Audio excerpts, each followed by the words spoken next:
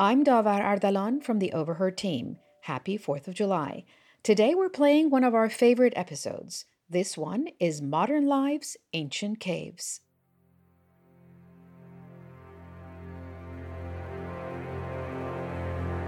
They had wanted to move out of the caves into more permanent English-built structures. The caves were only a temporary place where the first settlers arrived in. It's the year 1681. Followers of William Penn have arrived in the New World from England looking for religious freedom. Once here on the banks of the Delaware River, they create homes out of the earth itself, in caves. The settlers, their inclination was to build on the waterfront, and that's what they did. Historian Harry Kyriakotis describes those early days. The future Americans settled in these holes which had been already there by the river for the possible catching of muskrats by the Indians. This small community, started in those caves, will very shortly become the city of Philadelphia, the first capital of the United States. The Quakers eventually moved out, but the caves continued to be used for many decades as the city grew. They became bars and brothels. While others became part of the basements of houses along Front Street, and those houses or those businesses still exist along one certain area of Front Street. That's part of Old City Philadelphia. And the caves are still there, deep under the homes of the busiest parts of Philadelphia, very close to where Highway 95 intersects with the Benjamin Franklin Bridge. Kyriakotis has been in one. It looked like a basement, but you know from descending into it that you're going deeper into earth than the outside area that you came from. Going deeper into the earth, that instinct has played a part in human history in ways that we can't always see, but it is part of our collective history, our present, and perhaps our future. Where you may be standing at any given time is only part of the story. There is much, much more down below. I'm Davar Ardalan, and this is Overheard at National Geographic, a show where we eavesdrop on the wild conversations we have here at Nat Geo and follow them to the edges of our big, weird, beautiful world. And today we're going underground. We'll get to know the modern-day versions of underland dwellers in Hatch Rock, Utah, Coober Pedy, Australia, and Sacromonte, Spain. Communities who choose to live in caves, away from daylight, in the depths of the earth. More after the break. Hey, I'm Andy Mitchell, a New York Times bestselling author. And I'm Sabrina Kohlberg, a morning television producer. We're moms of toddlers and best friends of 20 years. And we both love to talk about being parents, yes, but also pop culture. So we're combining our two interests by talking to celebrities, writers, and fellow scholars of TV and movies. Cinema, really. About what we all can learn from the fictional moms we love to watch. From ABC Audio and Good Morning America, Pop Culture Moms is out now wherever you listen to podcasts. I think of the underground as like a lost continent. There's so much down there that we do not understand, that we cannot see, that it's just like this weird frontier for exploration. Weird in that it's really close to where we're sitting right now, and yet it's completely alien. William Hunt has been exploring the lost continent of the underground since he was a teenager. He's a cave expert and author who thinks about what is below our feet constantly. As far as what is directly beneath us right now, anywhere you go in the world, there are these nests of infrastructure that we never think about. There are ancient buried cities, archaeological sites. There are caves that may be totally unexplored. There are, beneath that, giant tectonic plates that are grinding up against each other.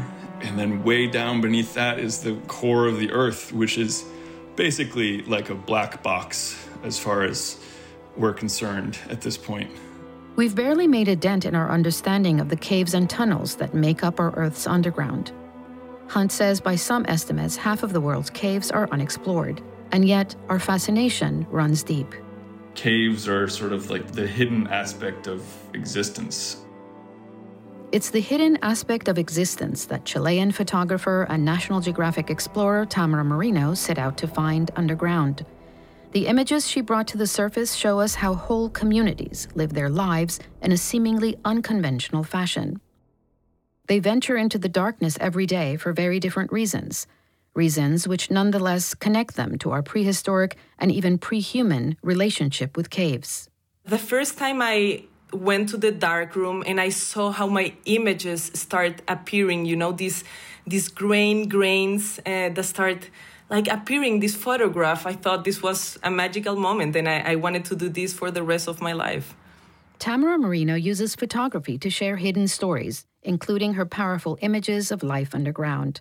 Her work has taken her to the Utah desert, the Australian outback, and Andalusia, Spain, all in the name of helping us imagine what we cannot see.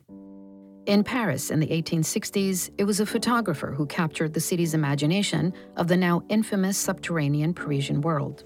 So, Felix Nadar, who just went by Nadar, was a sort of fixture in the sort of bohemian art world of Paris in the 19th century. He was extremely flamboyant, and in 1861, he invented a battery-operated light, which is the first of its kind in photography. It allowed a photographer to take pictures without natural light and to show off his magic lantern, as he called it. He took it into the darkest place he could find, which is the catacombs and sewers of Paris, and spent several months taking photographs of the hidden underside of the city. Nadar and his crew lugged heavy equipment down below. Each exposure took 18 minutes. When the photographs were published, they had this really profound impact on the imagination of Parisians. People who knew that their city had these underground systems beneath it. They knew about the catacombs. They knew that the sewers were down there. They were mostly kind of dark, threatening, unknown spaces. Nadar's photographs illuminated a part of the city that Parisians couldn't see. They saw these images and they became fascinated and they wanted to go visit these places. People would, dress up in their Sunday's finest and go wandering through these dark tunnels. It became sort of a fad on a weekend night to pop open a manhole and climb down into the sewer system and sort of walk in the footsteps of Nadar. And he's described as this sort of mythological hero who has traveled to the land of the dead and reemerged on the surface with a new kind of power. That power of going down into a cave, into the belly of the earth, and coming back to tell the tale is the most powerful story of the underground. And it goes all the way back to the beginning of human history. If you look at the mythological systems of cultures all over the world, it's universal. There's always an underworld. Even with cultures that don't have physical caves around them, there is an underworld. Ancient cave dwellings can be found all over the world, in places like Matmata, Tunisia, Kandavan, Iran, and inside the high cliffs of Mesa Verde, in what is now the southwestern corner of Colorado. And today, some 30 million people currently live in caves in China, burrowing inside the yellow, porous soil of the Shanxi province. President Xi Jinping reportedly lived in one of these caves for 7 years as a young man. His parents were exiled there during the Cultural Revolution. A red dirt road is the only approach to Hatch Rock. In Tamara's aerial photo, the road splits into a V, framing a huge red rock that rises nearly 500 feet out of the landscape. I arrived to this massive rock in the middle of the desert, and this was it has the crescent shape of the moon, and it was amazing. Tucked into the base of Hatch Rock is Rockland Ranch, a community of modern cave dwellers in eastern Utah. These caves are built in the massive red sandstone formation, so the houses were built by blasting dynamite into the sandstone cliff and then covering the cave walls to create modern homes with running water, electricity, internet access. The community who has lived here since the 1970s are fundamentalist Mormons. They refer to this place simply as the Rock. Enoch Foster is the son of the rock's original founder. Self-sufficiency is a basic tenet of this polygamous community. And so over the last 15, 17 years, we've built 15 homes and cabins and solar systems and put in wells and put in water systems and water lines and garden lines. They live off the grid with their own water well and are powered by solar energy. This helps them stay under the radar in a state that outlaws bigamy and to avoid the Mormon mainstream who shuns it. Basically, we want to live as naturally as we can, and living in the rock helps us be able to do that, reduces our pollution, reduces what we need to sustain life. The images that Tamara captured at the rock reflect a driving reason people have sought shelter in caves for centuries, to escape the apocalypse. Enoch Foster is carrying out his father's vision, which was to prepare for and survive what they believe will be the end of days. He believed in a time when the earth was going to change to a different way of being, and he always believed that there would be wars and troubles come before that. So to come and begin building a community that he hoped would last into the far future. There is a biblical passage that states, "And they shall go into the holes of the rocks and into the caves of the earth." The rock is a very literal interpretation of that mandate. When Tamara arrived, one family was in the midst of carrying it out. So that first day I helped them build the cave they were building, and it was really fascinating to see them, how they were turning this cave into a home. It was amazing. And there were still no light bulbs on the roof, so the lighting was coming from the flashlights from their hands or from their heads. And it was really like watching all these people working collectively felt like being inside an anthill. This act of creating space underground has compelled whole cultures to seek shelter in this fashion. And I think that as dark and threatening as a cave can be, or as a subterranean burrow can be, as afraid as we are of being buried alive, there's something like deeper than that, and some glimmer of deep psyche that you're back in your mother's womb. More after the break. Across the globe in the southern Australian outback, modern cave dwellers have been burrowing underground for an entirely different reason: mining. Tamara found herself there in 2015, seemingly in the middle of nowhere with a flat tire. I started looking at the landscape and I was really enchanted because it has like a mysterious lunar landscape. The sand is really red and it's a deep orange. It's beautiful. For about a century, this extremely remote town has been known as the opal capital of the world.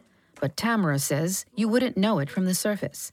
Everything from dive bars to restaurants to churches is built below the surface, and for good reason. So this was in November, so it was almost summer. It was really, really hot. It was almost 120 degrees outside. The extreme heat has driven the population to live alongside their precious opal down below. But don't call them caves. Locals refer to their homes as dugouts. Tamara got her flat tire fixed, but she decided to stay and get to know some of the residents, including opal miner Martin Fagater. He invited Tamara to see the dugout that he calls home. See, here was something he did a shot as well. When he opened the door, he gave me a head torch to walk through the tunnels of his underground house. And that was an amazing moment. You know, I remember thinking, if I need a head torch to walk around his town, I mean, I'm gonna be walking in dark tunnels, you know? The dugouts in Coober Pedy hold steady at around 75 degrees Fahrenheit. Tamara captured the sense of coolness inside Gabrielle Goulain's home in a photograph of her kitchen. A room with raw cave walls, a piece of muslin is seen covering a hole in the ceiling. Tamara stayed here with Gabby for a few nights. Every morning when I woke up, my blanket was covered with dust and small pieces of soil that had fallen from the ceiling during the night. And I remember feeling that the earth was alive, you know, it was constantly changing. Tamara got to see just how much that underground was changing when she was invited to visit one of the opal mines. We went down 15 meters sitting on an electric winch, and it was a hole about 1 meter wide. And for a moment, this 45 seconds journey down seems like an eternity. This was the first time I was going down so deep in the earth. And when I was going down, little stones fell off while I was going down. The shaft down in the mine was completely dark. And when we were down, they have just some spotlights on the entrance, and walking around with a torch on your hand is like going in a labyrinth that doesn't lead you anywhere, you know? The farther down she went, the more deeply she felt connected with one of the most ancient human relationships to the earth. One of the oldest ways we've interacted with the underground is to go into the earth to extract valuable minerals from beneath the surface. It has always been a spiritual act, more specifically a spiritually anxious act. Across the world and throughout history, you find stories of traditional cultures going underground to mine minerals and having to appease a sort of a mine spirit, like an earth spirit that protects the mine. The opal mines in Cooper Pedy still embody some of that ancient anxiety. Opal is there somewhere. They just have to find it. This stone is going to change their lives. They stay and live in the mine because they are afraid of somebody else coming and stealing their opal. The opal fever, as they call it, overrides the dangers of mining when there is always the risk of collapse or underground flooding, and the chances of discovering opal of value are unpredictable at best. If you can find it, it's needle in a haystack stuff. But we came across the most beautiful opal. I went with the light and around the corner, and this thing in the wall just was like a third eye, right? It was orange, and it was beautiful. And it was just glittering with sugared opal, bright orange. Nature creates anything you can imagine. Tamara says for Martin Fagater, the value of living underground goes well beyond the elusive opal. It's a way of life. The tradition of underground living in Australia has been prized for millennia by Aboriginal cultures, stretching back as far as 46,000 years to the Yukon Gorge Caves in the Pilbara region. These rock shelters were decimated in 2020 by Rio Tinto, a mining conglomerate in search of iron ore. They have been ordered to restore the site. The scorching temperatures in Utah and Australia are undeniably part of the reason these underground dwellings are so eminently practical. So practical, in fact, that William Hunt believes a strong case can be made for a future where caves will provide a refuge from the ever-increasing impact of climate change. I don't think it's a stretch to say that, we could be looking at a version of the future of humanity as things heat up and they get really hot. It would make sense for us to take shelter in naturally cool subterranean settings. Could this be the way of the future? From her travels around the world, Tamara Marino thinks so. Living underground is an eco-friendly and optimistic solution for the environment, and it is completely self-sustaining, as in the case of Utah and in Cooper Pedy, Australia. And it reduces the impact on the terrain through a carbon footprint of practically zero. That leaves the caves with a constant temperature, so they don't need heating system or air conditioning system. So all these communities I have documented really show us how we can go back to the basics, because I feel like today we are the ones who have to inhabit the world in a different ways, and they are really being an example for us. With so much of the planet at risk from higher temperatures, it would seem that many might still need to be convinced of the benefits of dark, deep subterranean living. While underground life may not be for everyone, it's already happening. It's becoming more and more common to have apartment buildings that go not only above the surface, but deep below the surface. They're already starting to build down into the ground to create large-scale housing for the population in East Asian megacities. If this is the case, then what does the future look like? How will our long relationship with caves impact the way we live our lives as the planet changes? I think of future archaeologists coming to look at our society now and in the immediate future, I wouldn't be shocked if they see this trend of retreating into naturally cool cave spaces or subterranean spaces in cities. If the caves in the Andalusia region of Spain are any indication, underground living is in no way on the wane. As one of the oldest continuous cave-dwelling communities in Europe, it is thriving. According to Tamara Marino, it is also enchanting. Her photographs and videos of underground flamenco dancers show how much life is inside these caves. There were pans and pots hanging all over the ceiling. That ceiling was dome-shaped, painted white. The light was dim but not dark completely. A few colored lights glowed on the walls in reds, greens, and blues. It's moody and festive. Then a dancer enters. And she appears in the middle of the darkness and begins to dance. And on her face, I could really see an expression of nostalgia, like she was suffering. But I could tell that it was pure passion running through her veins. The room is captivated, but the crowd is small. On either side of the dancer, just a single row of chairs looks on. And she keeps on tapping, and suddenly she started rubbing her hands against her body until she reaches the ceiling. And then she started to clap really, really hard. You could feel really the vibration of the music in your skin. You could feel how it moves you. That moment, I started crying. Tears were falling down my face, but those were tears of joy, of happiness, because I felt like I was transported like 500 years back to see the first dancing of flamenco. This cave near Granada is part of Sacromonte, a mountain where caves have existed for hundreds of years. The residents have lived on the margins of the larger society since it was founded. It's where some Jewish and Muslim populations escaped to avoid being forced to convert to Christianity in 1492. And since that time, it has been home to thousands who are fleeing both the constraints of conventional life as well as political turmoil. This theme is strong in cave-dwelling communities, as with the Mormons of Hatch Rock or the Quakers on the banks of the Delaware.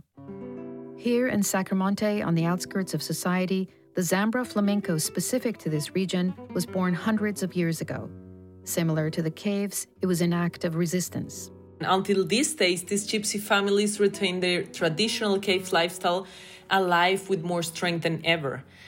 Today, this mountain is porous with caves that are inhabited by people from all over the world, including immigrants from elsewhere in Europe and Africa. They are here, in part, for the freedom that comes with living underground. This is another powerful piece of the story of our relationship with caves.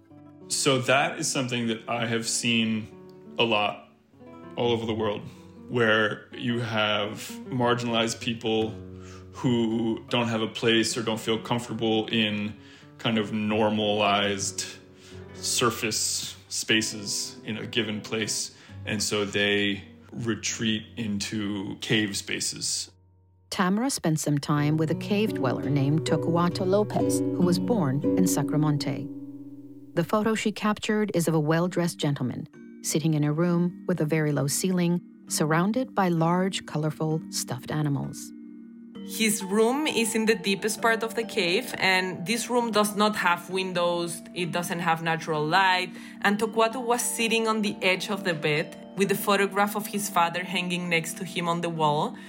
And it was really a magical moment, but a little bit spooky, I have to say, because not fresh air was coming in, and the dampness of the earth, it could be really felt. Many of the residents of Sacromonte, like so many throughout human history, have deep spiritual connections to places like this, where the darkness acts not as a threat, but as a refuge. I remember Torquato once told me, "I'm very proud of being from the caves and I will die inside a cave." National Geographic explorer Tamara Marino. She hopes to travel next to Tunisia, Mexico, and China as she continues to document the lives of underland dwellers, digging even deeper into our human relationship to the underground. If you like what you hear and want to support more content like this, Please rate and review us in your podcast app and consider a National Geographic subscription. That's the best way to support Overheard. Go to natgeo.com/explore to subscribe. The underland photos that explorer Tamara Marina captured can be seen online at nationalgeographic.com. Will Hunt's book, Underground, A Human History of the Worlds Beneath Our Feet, will take you much deeper into that topic. Links to these resources can be found in the Overheard show notes in your podcast app.